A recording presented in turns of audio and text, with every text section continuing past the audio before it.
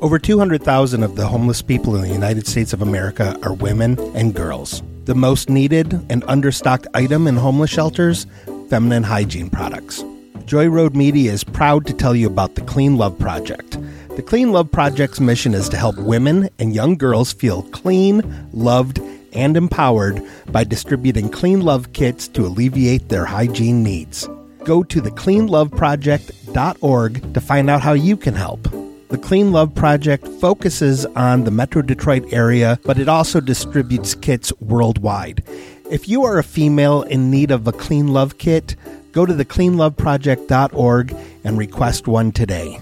Joy Road Media is a proud supporter of the Clean Love Project at thecleanloveproject.org.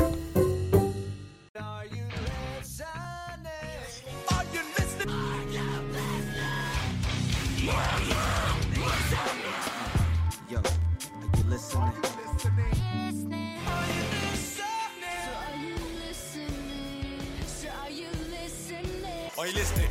Are you listening? Are you listening? Yo, my G. Are you listening? Are you listening? Are you listening? Are you listening? Are you listening? Are you listening? Are you listening? Are you listening? Are you listening? Hello, everyone, and welcome to the Are You Listening podcast. I am Scott. I am here with my friend Brandon. Hello. Hello. How are you today? Fantastic, as always. Every time we record.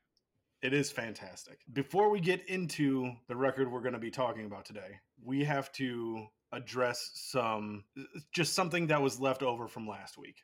Is it the Emery I'm Only a Man studio update? Yes, you tasked me with listening to the studio update of Emery's I'm Only a Man. And before you say what you thought about it, was my explanation decent? That it wiped away the veneer of the production? The way you explained it, as far as taking a planer to it and kind of scraping away the super enhanced kind of dancey sheen off of it, and leaving it more natural feeling, analog feeling, recorded live in the studio type thing. Yes, that was a very good description.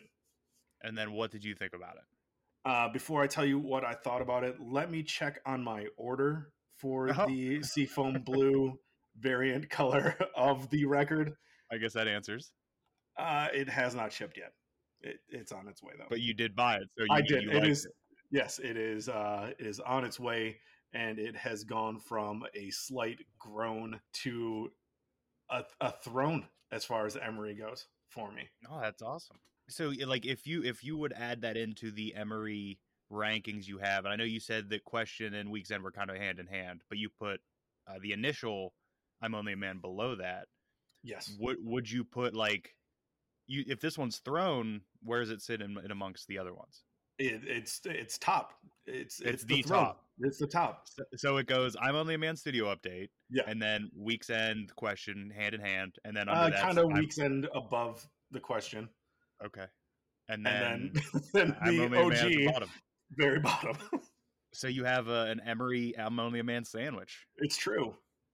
That's true. That's wild. I like the studio update, but I 100% prefer the OG.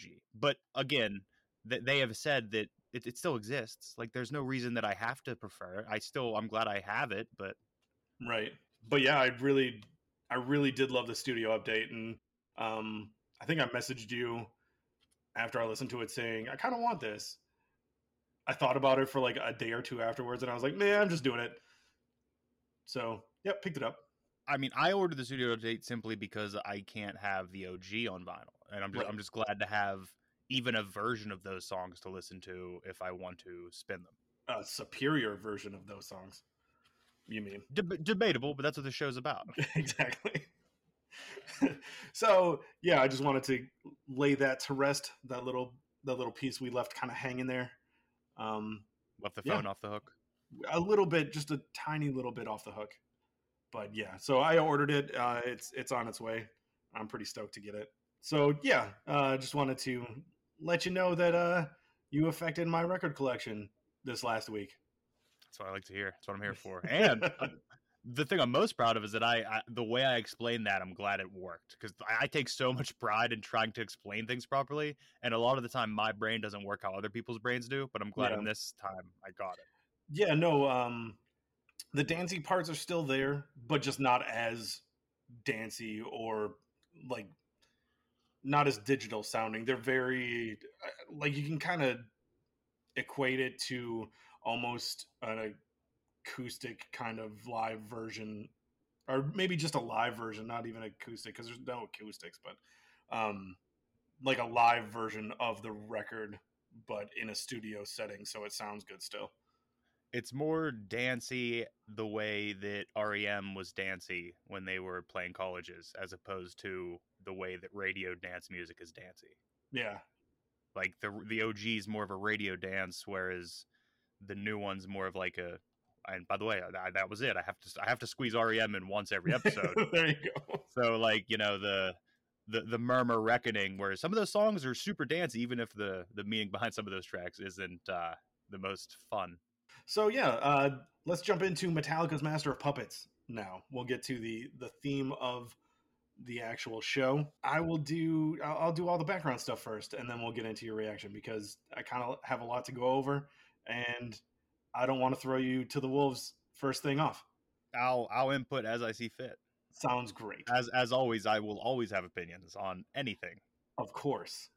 So, Metallica, known by millions and billions of people throughout the world, is a four-piece thrash metal band from LA who formed in 1981, originally consisting of James Hetfield, who is the guitarist and vocalist, Lars Ulrich, who is the drummer, Dave Mustaine, who is the lead guitarist, and Ron McGovney, who was the bassist.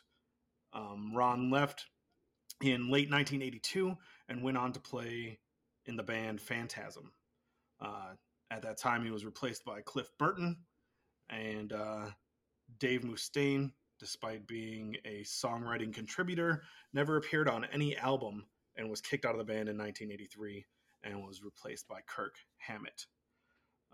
Metallica, probably the biggest name in thrash metal, the worldwide, also known as one of the big four of American thrash metal, along the sides of Megadeth, Slayer, and Anthrax.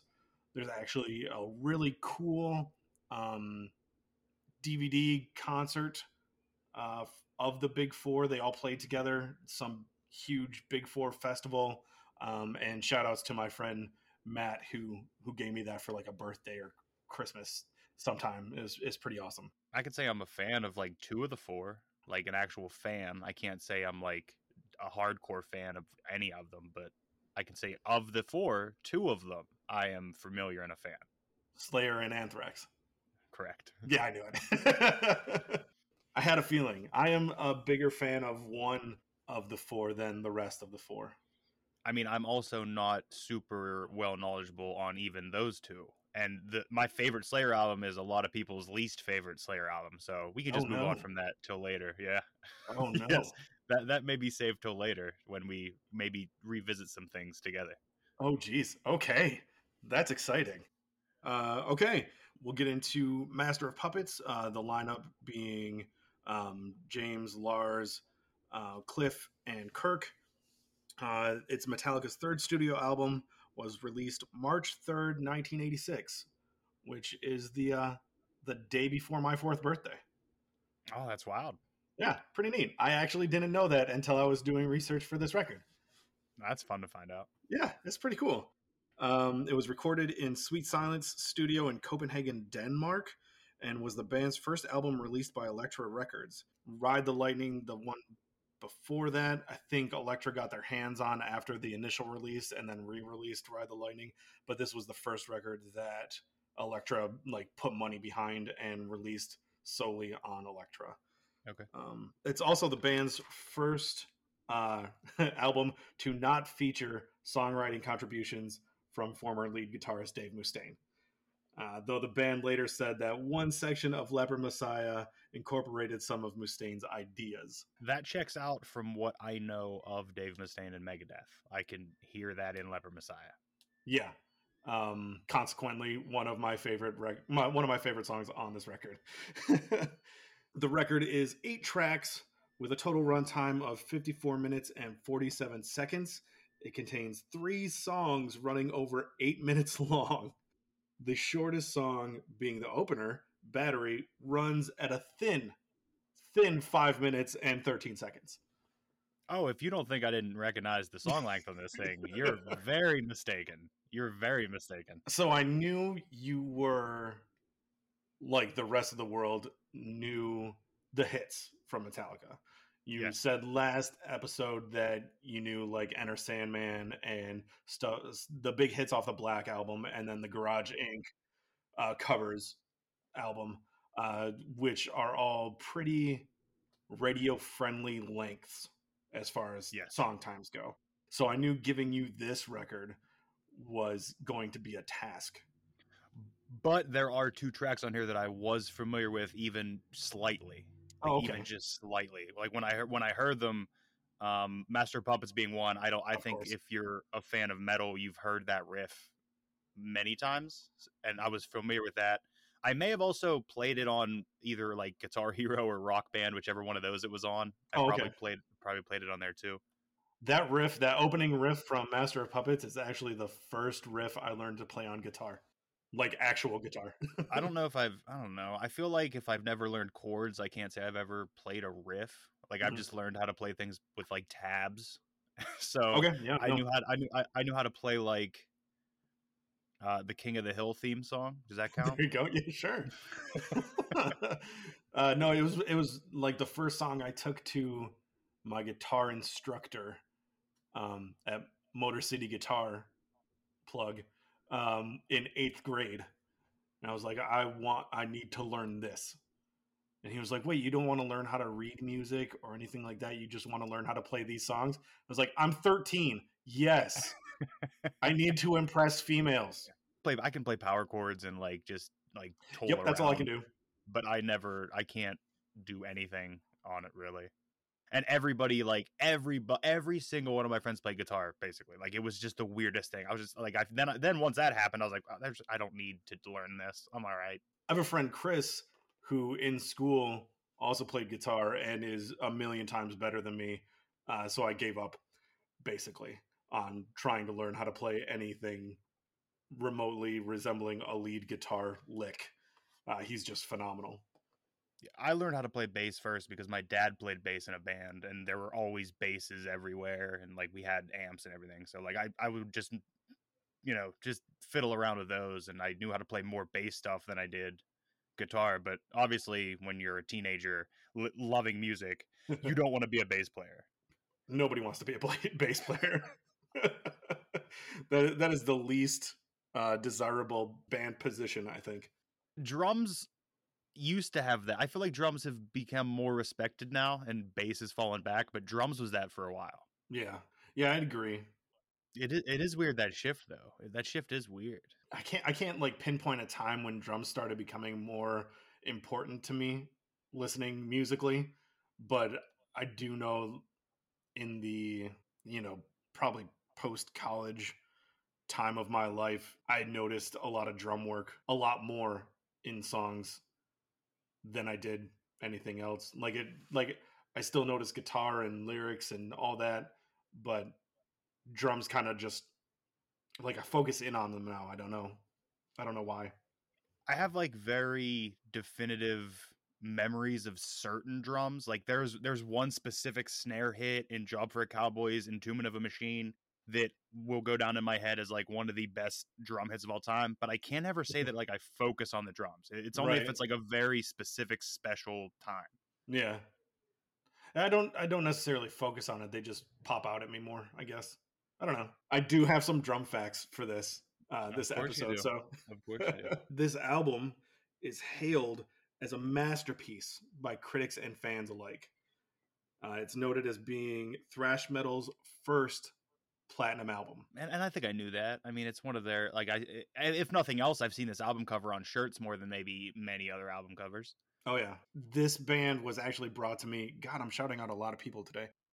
This band was brought to me by my friend Damien. Rest in peace, buddy. He brought it to me when I was a youngster. We were riding the bus together. He lived like 2 streets down, on around the corner type thing. Um, and he was a year older than me. So he had all these super rad cassettes that, yes, cassettes. We had Walkmans back then, back in those days. And he would lend me cassettes. So like he introduced me to Metallica, Megadeth, Guns N' Roses. Uh, he introduced me to Pantera. Like he was just a major influence as far as metal music in my life. I was gonna say, he just sounds like a big metalhead. He was the biggest metalhead. I love that dude. And yeah, he turned me on to a whole bunch of music. And like as far as thrash metal goes, other than the big four, I never quested to go find more. It was never like just like a pinpoint focus for me. I just soaked up music, and these bands were easily accessible due to Damien. What I want is, do you have a poor review of this thing? Not one. Not a You single son one. of a bitch. Like I was You didn't look hard enough. No, I There did. has I to be looked. one out there. I spent an entire afternoon looking at reviews, and I specifically didn't write any down because they're all like the lowest review I got was a 4.5 out of 5. Everything else is 10s and 9s and 5s. It's ridiculous how well received this album is still and was. Okay, I'll give you my first listen thought then. Okay, let's do it. My very first listen through, I just, first thing that popped in my head is one sentence: every track takes too long to get to the point or overstays its welcome. Gotcha. I had a feeling that was gonna be your reaction. That my first listen through, every single time I'm like, all right, is anything going to happen here? And then something would happen, or it would start and something would be happening, and then it would just overstay its welcome. Like I'm falling asleep on the couch, saying like, "Guy, you gotta go. I'm trying to go to bed. Like you can't be changing my channels. Like let's go." I had a feeling because our previous talks included things like you don't like long songs, you are not a big fan of guitar solos, both of which are pretty prominent on this record.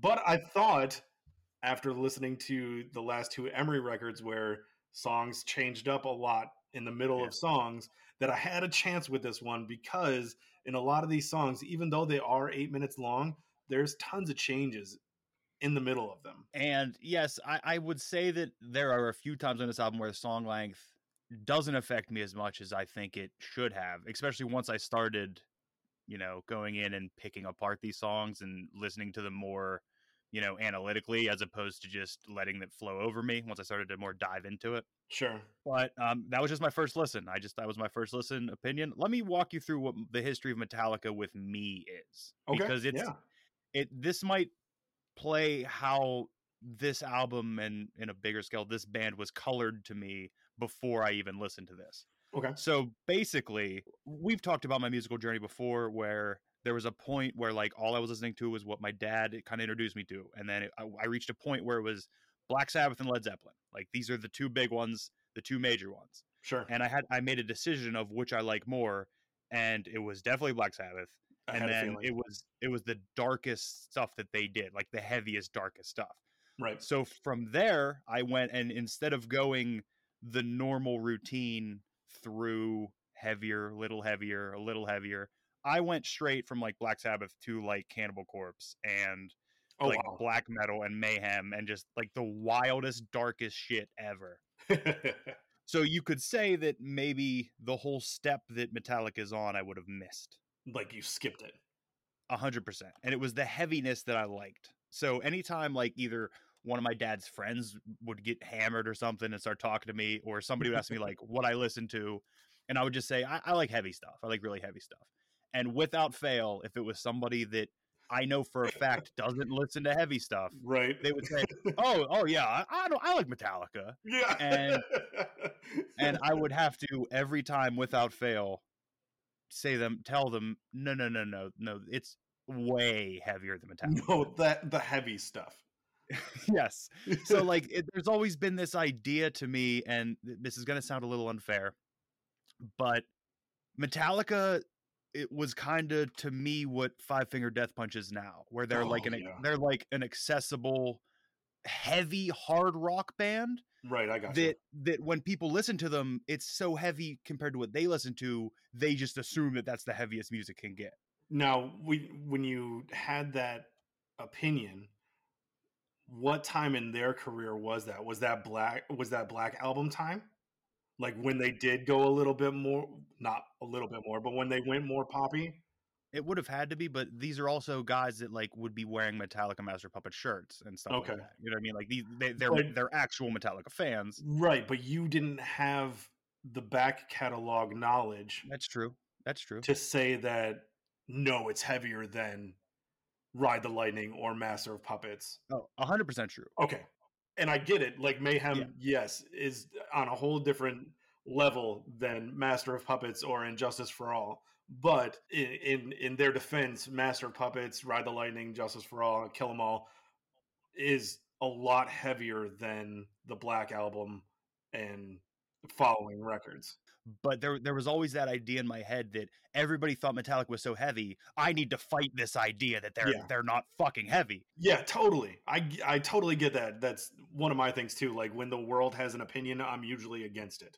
In addition to like the experience I had with like my dad's friends and other people asking me and then talking about Metallica's heaviness, I think another issue that I have in me is I think in my head I've always seen Metallica as the Metallica versus Napster guys. Like as much as Right, I've known yeah. Metallica, they just seemed like these hungry, just money hungry, greedy, capitalistic band that kind of doesn't define metal at all. Like it's supposed to be like aggression, heaviness, hardness, Right. we're badass, but when you're, oh no, we need all our royalties off these potential fans. Well, I want to put that decision upon Lars's shoulders alone, not the entire band, just Lars, because he was the face for everybody against Napster. Like he was gung ho about. And like, don't get me wrong, down. I understand their side of it. It's just a really shitty side, especially back then when we were trying to get as much music for free as possible.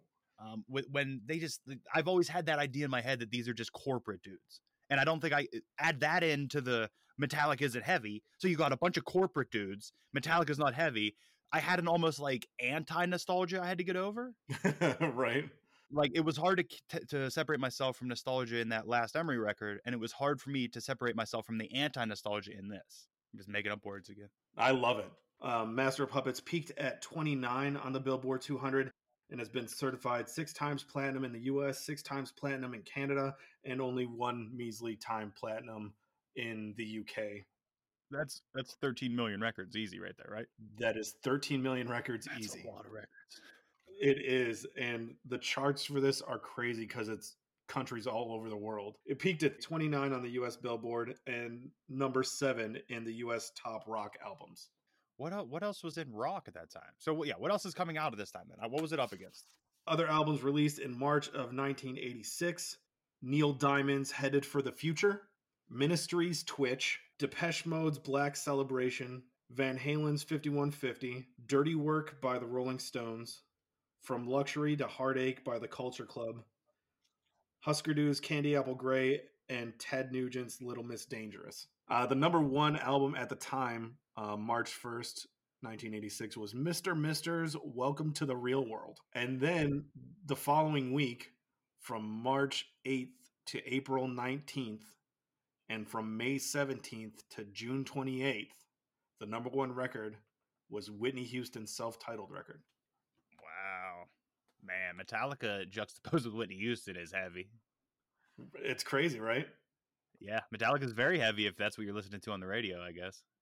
I guess when you think about it at the time, the list that I just gave you, Metallica would be the heaviest thing that I listed off. Anyway, Master of Puppets is the first metal recording to be selected by the Library of Congress for preservation in the National Recording Registry for being culturally, historically, or aesthetically significant. It got chosen in 2015. The whole record or just the track Master of Puppets? The entire record. Okay. It is preserved. That's a pretty big accomplishment. If I'm being honest, like I would think so. Yeah, that's crazy. huge. We talked a bit about the cover artwork, like us seeing it all over the place. That cover artwork was designed by Metallica and their manager, Peter Mensch, and was painted by Don Brodingham, an illustrator out of New York's prestigious School of Visual Arts. It's Lars, great. It's I absolutely love that artwork. fantastic. As much as I, have negative and negative connotations and anti nostalgia for Metallica, I've always loved that artwork. Oh yeah, Lars said that the image encapsulates the idea of people, whether they're soldiers or drug addicts, being subconsciously manipulated, which is basically an overall theme of the entire record. The original piece of artwork sold in 2008. Do you want to take a stab at how much it sold for? It's a painting. Yeah. It was sold at Rockefeller Plaza in New York City in 2008. All right. I'm going to guess, and I could be way off one way or the other. I'm going to guess $350,000. It was sold for $28,000. I was like, "Are you kidding me? That's so attainable." That's wild. 08. That's wild. I think Yeah. maybe it's a downtime for Metallica. Maybe there was no Metallica fans. I don't know. That's weird. Right, though. but even so, that record having the high esteem that it has, that cover art being as iconic as it is, only selling for $28,000. You think of art being super unattainable, right?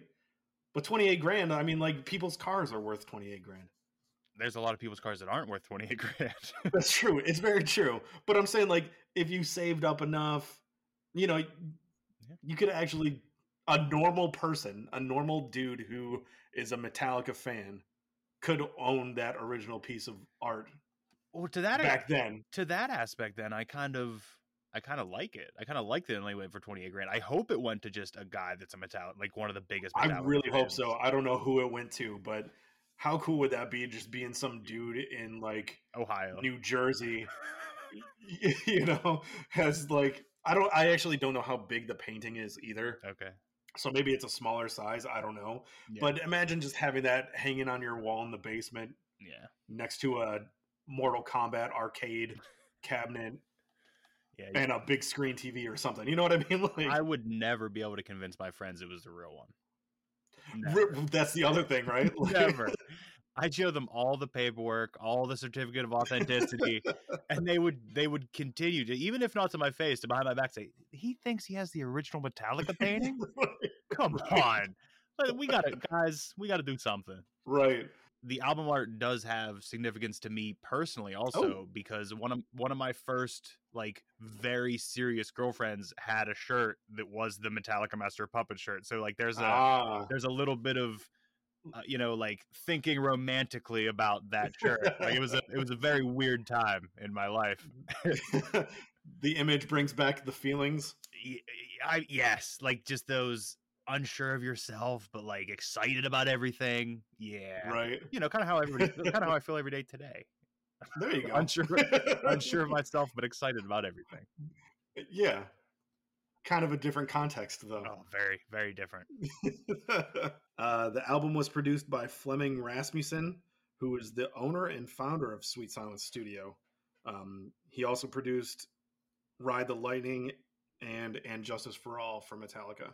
And what did he produce anything for other people? He had to have. He did Morbid Angel's album Covenant. Oh shit, that album is a killer. Yeah. I knew you would know that. That's why I brought that one up. Yeah. And I knew that because I think a metal record of this time, I don't think there were very many prominent, quote, metal producers. I think a lot of them did a lot of work. Right. But yeah, Covenant's great. I mean, it's right before probably my favorite Morbid Angel album. I think Domination's my favorite. But this isn't a Morbid Angel episode, so we can move on. No, it's not. Let's get into some fun facts about this record. Kirk Hammett worked with Joe Satriani on technique and how to record more efficiently while making this record. There's two different types of solos on this record. There are frenzied solos that are more of a metal thrashy type of solo, and there are more instrumental Joe Satriani type, Steve Ray Yeah. Vaughan, Yngwie Malmsteen type of. I guess Yngwie Malmsteen not as much because he's a shredder to the bones. Yeah, he is. But yeah, there's definitely there's two different solos on here, and I definitely prefer one of them over the other. Which one do you prefer? I prefer the more groovy solos as opposed to the shredding. Okay. Like the frenzy shredding, it's not for me. That's not where it's at for you.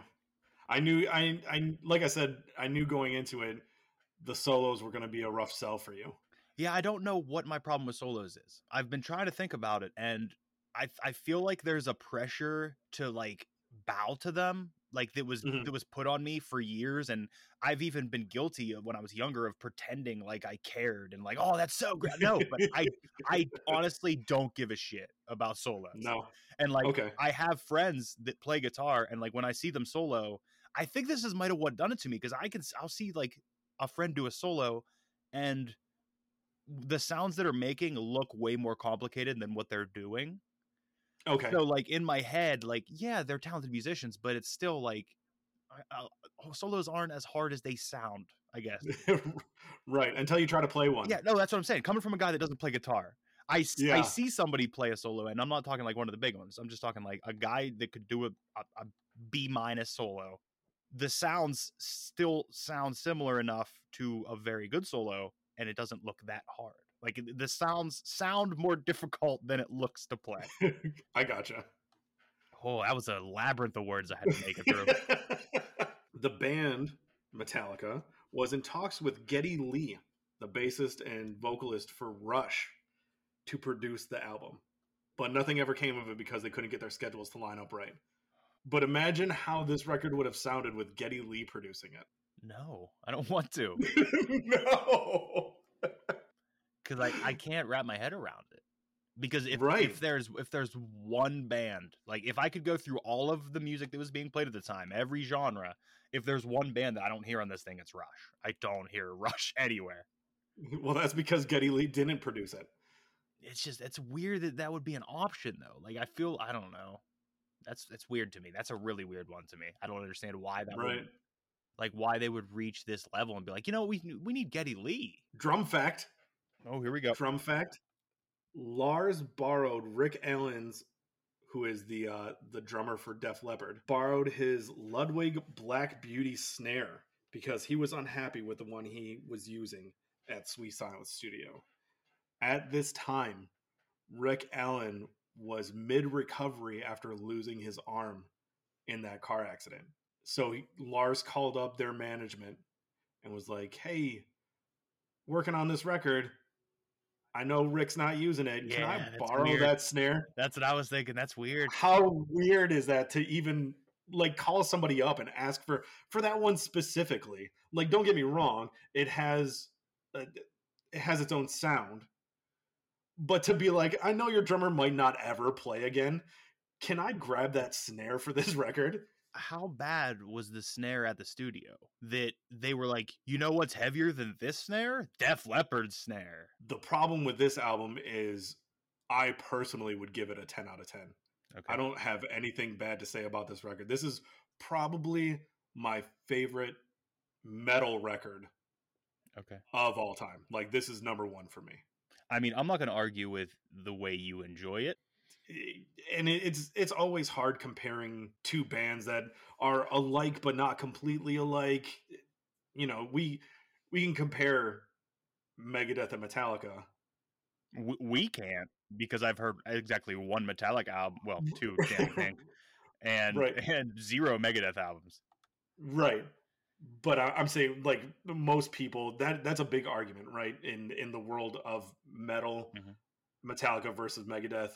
I know I have a group of friends that we get into it about Metallica versus Megadeth all the time. It's kind of like a weekly thing. Oh, I mean, in my head, Megadeth is way more metal than Metallica, but that could be because of all that anti-nostalgia that I talked about, and it could be about the. No, you don't have to justify it. You can just say, like, cut the episode right there, and we're done. Megadeth is more metal than Metallica, and we're good. So you have people that argue that in the other direction. My friends argue with me that Metallica, I don't think we've ever said that they're more metal than another one. It's just what we prefer one to the other. Okay. Um, the group of friends I'm talking about, there's 4 of us who have this conversation, and the 3 of them prefer Metallica to Megadeth. I am the lone Megadeth supporter in our group. I mean, well, let's. I mean, I can only add on this as a guy who's heard quote unquote Megadeth's hits, which let's be real, and one full Metallica album and their hits. I would still lean Megadeth's way. Like, even though I've only heard this Metallica album, I've heard one Metallica album, 0 Megadeth. I would lean Megadeth's way still. I don't know what that means. I don't know where you want to factor that into this argument. No, I like it. That's great. I mean, they're going to give you shit about it, but I love it. Oh no, they're going to give me if I'm getting shit from it for anything, it's going to be this breakdown of track by track we go through. That's what I'm going to get. No. That's what I'm going to get it. But go ahead, track by track, your breakdown. I will go with Batteries, the opening track of this thing, Mm-hmm. and Batteries my favorite track on the album. I love that track. It is in my top 3 for sure. Battery, it's exactly what I always wanted Metallica to be in my head. Like that track is the track that I wanted Metallica to be, but I could never separate that from what I already talked about with the Napster stuff and the corporate guys and they're not heavy. This is what I wanted them to be. It's a very thrashy song. I don't have anything negative to say about it. The length didn't do it. It was fine. The length is fine. It didn't like want me to get out of it. I liked the whole track. Sure. There is a little bit of an intro on this thing, and I would, if it was anywhere else on the album, I wouldn't like it but it's setting the mood coming like freshly into the album. I'm fine with it. Okay. Well, in the rest of the record, there are little parts that go into that vein on different songs too. I hate the ethereal beginning to the closing track. I did for Damage Inc. I'm not a fan of Damage Inc. No, I just the intro. Just the intro. Here, actually, we'll do this. We'll skip right to Damage Inc. right now. Okay, we can. And the ethereal beginning feeling where it's just going no, like as a track where it sits on the album at the end, I could do without it. Like if I'm when I'm listening through it, I'm just it's not to me. Once you get to the riff, it doesn't remind me of because they would have done it first, but I feel a lot of Lamb of God influence from this. Like I hear a heavy Lamb of God, like just almost maybe took this riff and did the same riff at some point. Sure. Right. And then I love Lamb of God, so that would come down to a vocalist issue. I don't think I enjoy the style of vocals on this track particularly. Okay. There's also the whispered Damage Incorporated part. Damage Incorporated. It drives me absolutely crazy. Because you don't like it? Okay. Do you know how much better this track would be if that was a growl or a harsh vocal? Like it would be 30 times heavier immediately. And like I was doing it myself. Like when I'm listening to this and that part comes, I will scream like Damage Incorporated myself into the track just to get me to enjoy it more. Like it's just it'd be so good if that little whisper was changed to a harsh vocal. I wonder if they had written this song like now, if they would have made that change. Because back then in 86, were there very much harsh vocals going on at the time? Yeah, I mean, I guess you're right, but I think anything other than a whisper, like give me a little energy in it, something. Right. The whisper didn't work for me. Every time it happened, it took me from a point of where like I'd be getting into the song, like vibing on the song, and it would like whisper, and it would almost make me giggle. I'm like, what are we doing? Like there's a lot of. I will still call this a metal album. You know, we'll go along with that. There's a lot of rock mixed into it. It's not like it's not just a strictly metal album. There's a lot of rock in this, and I think that I have a very short leash for what I allow rock in my head. Okay. Like there's for some reason like I can only go so far into quote unquote like general rock before I start to question everything about what's happening and why it's happening. Okay. Again, I have to make the argument of time that this came out in 86. Oh no, I agree. A lot of these are my opinions from based on now what you from listen to. now, yes. Yeah. And I understand completely what you're saying, because I have watched I watched the first 3 Nightmare on Elm Streets this week, like the past two days. And Yeah. this album came out in between Nightmare on Elm Street 2 Freddy's Revenge and Nightmare on Elm Street 3 Dream Warriors, I believe. And Yeah. I was just picturing some of these tracks playing like while that movie's on, and it was I was like, yeah, this is pretty sick. This is a pretty sick move. But Right. just like I'm giving opinions on like where I'm at now of how I think these songs would sound better to me and to what I enjoy. Right. And I knew going into a record that is, 35 years old, that would be one of the disconnects that we have, because I know I had that same disconnect while listening to some of the Emery stuff, being like, yeah, this is definitely, early 2000s. Yeah. I don't know if I would have had the same opinion going into that record when it came out as I do now. Yeah. So I feel you on that, because I was wondering, like, were you even born in 86? I was born 4 years later. Yeah, that's what I thought. Yeah. I know we have an age difference. I wasn't sure how far it was. Yeah, so you weren't even born when this record came out. And that's why a lot of the Metallica is already colored to me in certain ways, because I didn't know Metallica until they were those guys. Well, I'll jump on to the second track. That Thing That Should Not Be. I get very big Enter Sandman vibes here, like almost like it's a prototype track for that. Like I hear a lot of Enter Sandman in this track. I'm very much wondering why, if you've just come off Master of Puppets, where you've proven yourself so technically proficient on the guitar, why this riff is so goddamn boring. Oh no. Like, it's not good. I don't like the riff. It's just a dull riff. Honestly, this song was too long. 2 minutes in with that riff, like I was just done. There's like there's like an acoustic undistorted part of this that like takes it follows along that system that they do, where it's one of those things that seems to take the heaviness out for me. Like that little bit in there removed the heaviness that I saw potentially behind that. Gotcha. Now we'll jump back to Master Puppets. It's that opening riff is undeniable. If anybody hears that riff and says anything about it, they're wrong, because it's undeniable. Yeah. There's a reason it's a legendary riff. There's a little more rock sensibilities creeping into this one than there was in Battery. Like it's like there's like a veneer of metal over Metallica, and rock seeps through the cracks in that veneer a lot. Sure. Okay. I would have been 100% fine if this track ended at like 3:30, like right before the bridge, like right before. I was wondering where you were going to cut it. Yeah.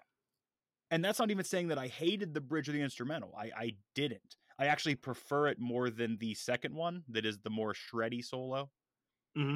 But by time that bridge, the instrumental, the solo, by time we got back to the chorus of that, it's what happens a lot in long songs, where they got back to the chorus, and in my head I'm like, I've already heard this song. I thought we were done. Let's move on. Right. You were out of it. Yeah, like I'm good. Like I enjoyed the part up to it when we were doing this, and then we started doing something different, and then you went back, but I'm good. Like I already had my fill of what that was. Right. Welcome Home, Sanitary. Yeah. A lot of rock and roll sounds, like not metal in this one, like rock. It's a rock track. Sure. Inside of a metal song, like it's like an egg. Like the yolk is the rock, the shell is the metal. I think this thing structurally is great, because it doesn't take me out of it. I love every change in this keeps me just enough. Like there's not many times that I listened to the song and I was like, how much longer is this? Right. I also did, but that being said, I could go in and edit and make a whole like brand cut of this thing, and it would probably end up being like 22 minutes if we're being honest. Right. Less than half the runtime. If I cut this, it would be an EP.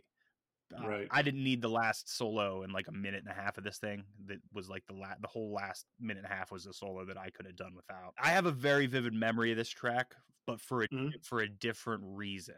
Okay. So we'll get to that when we hit top 3 tracks. Okay. Sure. Disposable Heroes. This is the one where I hear heavy Anthrax. I hear a lot of Anthrax in this track, a lot of it. Okay. And then with the themes and then the sound, I hear Iron Maiden in this also. Okay. But this one added to the list. Definitely overstays its welcome for me. Gotcha. Big time. I had a feeling there was going to be a lot of that on this record. Okay, Leper Messiah. Leper Messiah and Orion back to back. Here we go. Leper Messiah, it's way too long. It could have been about the length of it shorter, and it would have been better. Wow, that's unfair. Oh. There's parts of this that are pretty decent and that I got down with, but they didn't stay long enough for me to care. Okay, like it switched up, but I didn't care enough about the parts that would switch to keep me into it. Sure. And this one is heavy with the frenzied shredding solo that I'm not super stoked on. But when you mentioned about Megadeth, the shreddy is what I hear in my head when I think Megadeth. So I guess that works. Orion, here we go. See, I didn't. This one is questionable for me because I don't know your take on instrumental songs. We've never discussed this, you and I. Yeah. This is the first instrumental we will talk about. Yeah. So Orion, 8+ minutes, full instrumental. I genuinely think if this wasn't within the context of this album, or maybe even the context of Metallica at all, like if this was just on something else, I think I would really enjoy it. But there's not a track there's not a track on this that doesn't fit as much as Orion. Like I would, if I did a cut of this, I'd cut Orion off of it. I wouldn't even have Orion on the album. Like that's okay. It's just it doesn't fit to me at all. And I didn't hate it. Like when I was listening to it, I didn't hate it. It just didn't fit within the album. Even when I tried to redo the track listing, and no matter where I listened to it, it didn't function for me as how I thought it was supposed to. It didn't take me on a journey. It kind of just left me anchored by the pier in the rising tide. Oh man, that's brutal. Yeah, this thing Orion could take a long walk off a short pier. Definitely. Gotcha. Definitely. And then we already touched on Damage Inc. So bookend test, since you just talked about taking a journey. Okay, bookend test. We have Battery to Damage Inc. Yeah. I don't think that there's any other way this album could be put together with an intro and a closer other than these two. These two function exactly how they should as the intro and the closer. Right. I actually, without that ethereal beginning to Damage Inc., the bookend test would not be as complete as I think it is, because it really helps. You come off the onslaught at the end of Battery when it's just like punishing.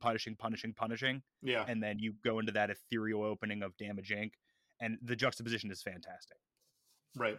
That being said, it's still, the interior of the album, every other track could have been moved around better. I think. I don't know how, and I'd cut the tracks up. I'd wipe Orion off. It'd be you'd kill it. You would murder this record. Yeah, this is blasphemy for any Metallica fan. But I'm coming real. I'm coming real with this one. Yeah, it's the journey between Battery and Damage Inc. is undeniable. Like, and that ethereal beginning makes it better. If Damage Inc. was a little shorter, I would like the bookend test better. But Damage Inc. overstays its welcome as well. Just like a lot of these tracks. Yeah, well, that's like I said, when I brought this to you, I knew that I'd be pushing your boundaries as far as length of song, how it's considered, guitar solos, and then, like I said, I didn't know your take on instrumental songs at all. So I knew I was going to be pushing it with this one. I still don't know my take on instrumental songs. Like, there is, and here we go. I guess this is my one time I'm going to reference Acacia Strain this episode. There we go. On their Coma Witch album, they have an 18 or 19 minute instrumental song that closes the album, and I absolutely adore it. But it's definitely more cinematic. Like, there's other sounds. It's not just music. So I guess that's not really appropriately compared. Sure. I didn't hate the instrumental track. I think I like individual Metallica songs more than I like a Metallica album. Like, I think if if I'm not listening through this whole album, if I just put one song on, like one track, and even if it's 8-Minute Orion, whatever, I enjoy it more than when it's in the context with every other track on the album. I don't know if that makes sense. Like there's the cohesiveness of it I can't find, so I find the pieces more enjoyable. Okay, I gotcha. That's understandable. So my top 3, and I have caveats for every one of them, pretty much. Okay, So here we go. You had to justify why it's a top 3. Top 3. Battery is number 1, and there's no really caveat on that. I'll take that as is. Like that's one's fine. Damage Inc. is 2. I'll take that one fixed and edited. Like I'll like once I fix that track, edit it down. Take the front off. Take the front off. Make that a harsh vocal in that Damage Inc. Yeah. That's number 2 for me. So okay, not as is. Battery as is. Damage Inc. fixed and edited. Right. And then this one, if I didn't make a Metallica fan mad before this one, oh no, this is going to do it. And if people are only listening to this for Metallica, we will probably not have them as listeners. See you, Matt, Andy, and Dennis. My third favorite track is Welcome Home Sanitarium, but not the one on this album. Not the one on this album. No, I want the one that was performed at the Metallica MTV Icon TV show in 2003, performed by Limp Bizkit. No. It's no. It rips so hard. And this is the end of our podcast. We're never doing another episode. It's so good. And that's the first time I heard that song. Like I remember it from that show. From that's the first time I ever heard it. And then I went and like beat him. Like I played this and I played that one, and man, that thing rips. I love Limp Bizkit's Welcome Home Sanitarium performance. So it's been nice knowing you, listeners. Okay, well, I'll give my top 3. Okay. Not in any order. I don't know why I don't put these in order. I just have a top 3. Probably all the 3 I just shredded the worst. Nope, Battery. Okay. Battery is definitely one of my top 3. Master of Puppets is one of my top 3. And I'm not arguing with that. I said that song's undeniable. It's just not one that, but again, that's another one of those. By itself, if I sit to listen to Master of Puppets by itself, I'm fine. But when I know I'm listening to this 7-minute song, and I know there's an 8-minute song down the pike, and then there's another 8-minute song, like it's just not for me. Right. And then my third one is Leper Messiah. Yeah, which I shredded. I tore that apart. I'm sorry. I tore that thing apart. No, it's good. It's good. Man, I'm glad we have a bit of a, we agree on Battery at least. So there is at least a touchstone there. We do have something. Yeah. Let me get into this last fact. I have to see if this is gonna. I don't think it'll change any opinion. Okay. I don't imagine it's going to. Okay. I just need to hear your reaction to this before we get to. I feel like I'm being trapped. I feel like I'm being trapped. You're not being. It's not a trap. Okay. I promise. Okay. It's just. It is a huge downer. So, Master of Puppets is the last Metallica album to feature Cliff Burton on bass. While the band was touring promoting this record, they were on a 5-month stint supporting Ozzy Osbourne. On the European leg of the tour in Sweden, the band's tour bus skidded off the road, flipped over, and killed Cliff. So the story behind it goes that the sleeping cubicles in the tour bus were super uncomfortable. And I guess Lars and James had theirs as like the 2 main dudes, the originals of the band. And every night, Kirk and Cliff would draw playing cards to determine who gets to pick to sleep where. On the night of September 26th, Cliff pulled the ace of spades and said that he wanted to sleep in Kirk's bunk. So Cliff got that bunk. Kirk went up front to sleep. And at 7 a.m. on the 27th, the bus skidded on the road, flipped, threw Cliff out of the window in the bunk, and rolled over on top of him. That's wild. Isn't that crazy? That's insane. So the bus driver said that he hit a patch of black ice on the road. And James later said that he walked down this road for miles in his underwear looking for a patch of black ice and never found it. So he blames the bus driver, saying that he was drunk and the bus driver must have been drunk driving and was the cause of this.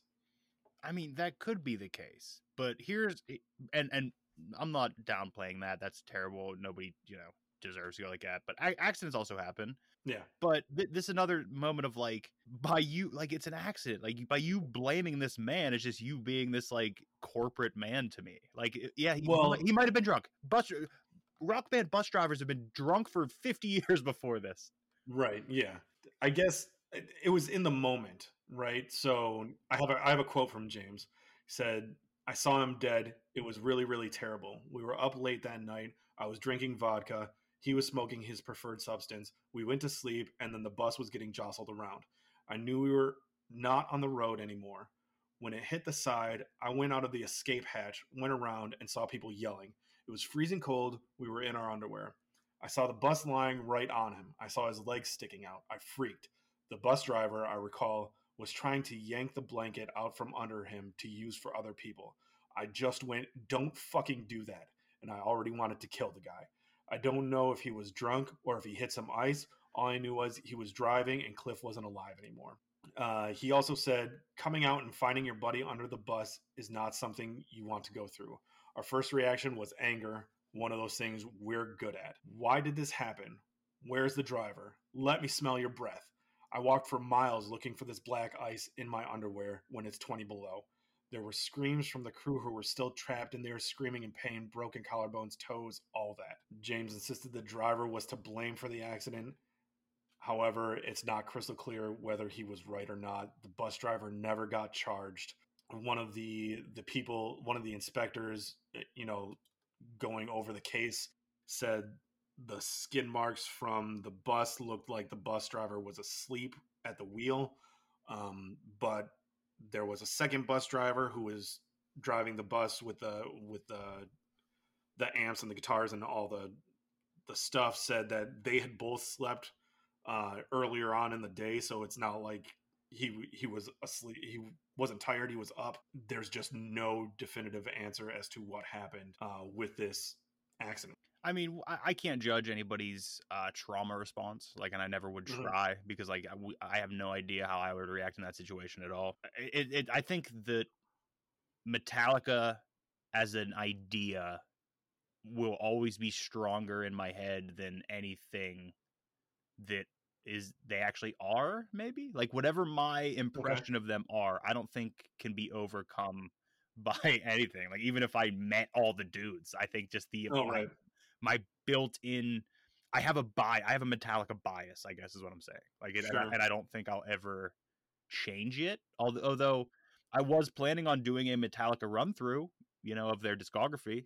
I was going to start with Kill 'Em All and go through. Yeah, I think we were talking about that before I gave you this record, and I was like, "Hold off! I had one more fact. I'm bringing the mood up a little bit." It's down. It's down. I know it is, but so shortly before the death of Cliff Burton, James, Kirk, and Cliff had discussed giving Lars his walking papers. Scott Ian, the guitarist for Anthrax, was on tour with them, and he wrote like a memoir. He wrote a book, and in his book, he said they couldn't take being in the band with him anymore, and were done putting up with him. Cliff explained the plan. "The three of us have agreed when we get home from this tour, we're going to get rid of Lars, even if it means we can't use the name Metallica anymore. But any thoughts of firing Lars ended when Cliff died." Scott Ian said, "I asked James what was going to happen with the Lars situation, and James told Scott that we're not going to do that now. We can't lose two guys. We can't do it." And that's quotes from Scott Ian's book, "I'm the Man, the Story of That Guy from Anthrax." See, and I hear that, and I see the point of, like, well, we can't do that now because he died, for more of the, like, upstanding reasons. But in my head, what I have colored as Metallica, it's more for, well, if we lose both, we may not be successful anymore. Like, that's how I paint it in my head based on my impression of what I know to be Metallica. Yeah, that's crazy to me. I'm not saying I'm right. I'm not saying, that's just what my interpretation of it is. And I hope not. Like, I don't want to believe the worst of anybody. and Right. and nobody is wholly bad or wholly good. It's just that's what is in my head. Sure. All right, now I'll ask you the question. Thrown, own, or grown? I had told you that this is an album that I would have just purchased at some point, like if I would have Yeah. stumbled across it. Right. After this and going through it like this, I don't think it is anymore. I don't think I'd buy it. Oh God, No. I ruined it for you. And no, and it's definitely it's not ruined. Like it's definitely not a bad album. There's a lot of merit here. I understand why it has the reviews it does. I get it. Like this thing in '86, a completely different ballgame, and I didn't totally hate myself while listening to it. It took about till Thursday-ish before I Mhm. started to really like enjoy some stuff, because for a while it was a chore. Like it was just here we go, Right. another time.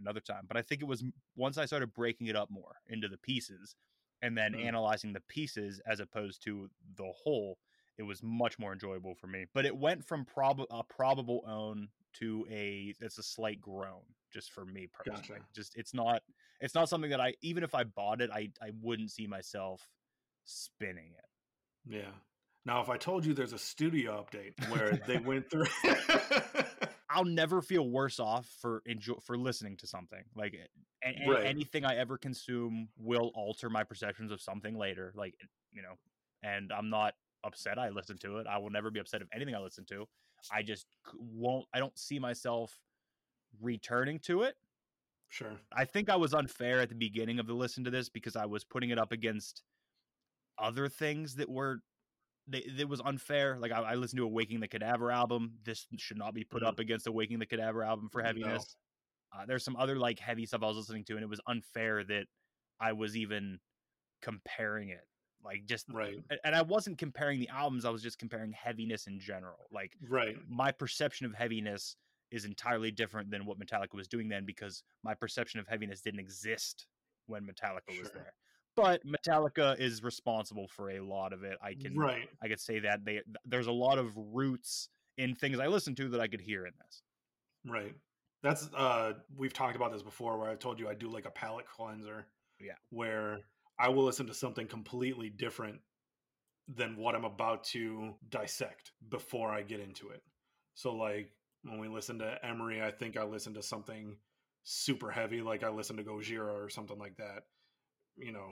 Like it just, or when a new record's coming out, that I'm super excited about, I want to do a palate cleanser just to have something completely different go into it with just a clean slate, clear mind, and then pick up what I'm hearing based on just that record alone. I agree. I just don't know if I don't know. I'm a lot less like palate cleanse records. I don't have many of those, but that's probably because I've been trying to consume so much as opposed to the same things that like I almost have to fit it in between a record that was coincidentally a palate cleanser. Right. I get it. What's your record of the week? My record of the week this week is by rapper Maxo Cream, and it is Weight of the World. Tyler has a feature on it. A$AP Rocky does. Freddie Gibbs does. Like it's a solid record. I'm a big fan of it. It's right in my wheelhouse of like the kind of hip hop that I'm enjoying at the most right now. And yeah, I mean, I don't have like a super lot to say about it. I really enjoyed it this week. I played it multiple times. I think I sent you a few clips of it when I was listening to it. Yeah. Mm-hmm. I'm a big fan of that album this week. What's yours? Mine is the new Every Time I Die record, Radical. Came out last week. Put it on. Just kind of when I first listened to it, it was just kind of, yeah, it's an Every Time I Die record. And then the more I listened to it, the more I enjoyed it. The riffs are fantastic. The vocals are great. This is another one. I don't have a whole lot to say about it either. Like if you're into Every Time I Die, give it a listen. It's an Every Time I Die record. All right, so now it's time for me to give you what's next week, huh? Yeah, what am I listening to next week? All right. Next week, Scott, you are going to be listening to the Band of Horses album. Oh, okay. Cease to Begin. Cease to Begin. Cease to Begin. It came out in 2007. Okay. Is that the one we talked about last episode? We did touch on it briefly. Yes. Yeah, that was the one you said that it was probably the one you would bring to me. Yes. And All I right. just feel like it's fall, it's cooling down, the leaves are changing. This album has a lot of fall vibe. Oh, this is like an autumn vibe kind of feel to this record. Definitely is to me. It may be to somebody. This is also, but to me, it's also a big summertime record. So I don't know. You know what I mean? Oh, okay. You might feel it however you feel it, but I'm excited one way or the other. And I'm definitely going to be playing it a lot today because I think Tara and I are going to go look at some fall foliage. Awesome. Yeah, so next week you'll be listening to Band of Horses, Cease to Begin. Cool. Yeah, I'm excited. We'll see what that band's all about. Hopefully horses. I'm interested. I'm excited and interested. Okay. And it's the first time I've given you something that's not Emery. So it's true. And we'll probably get back to Emery at some point. Okay. I'm quite interested. I don't think I've heard anything about these guys at all. Awesome. So I have no reference. Opinion. Yeah, I have no opinion leading into it and no source of reference for this band at all. So it's something completely new to me. And I'm pretty stoked about that. I'm very stoked also. Scott, it's been great. Thank you. As always. Are you listening? Are you listening? Do you have cider mills around you? I need to impress females.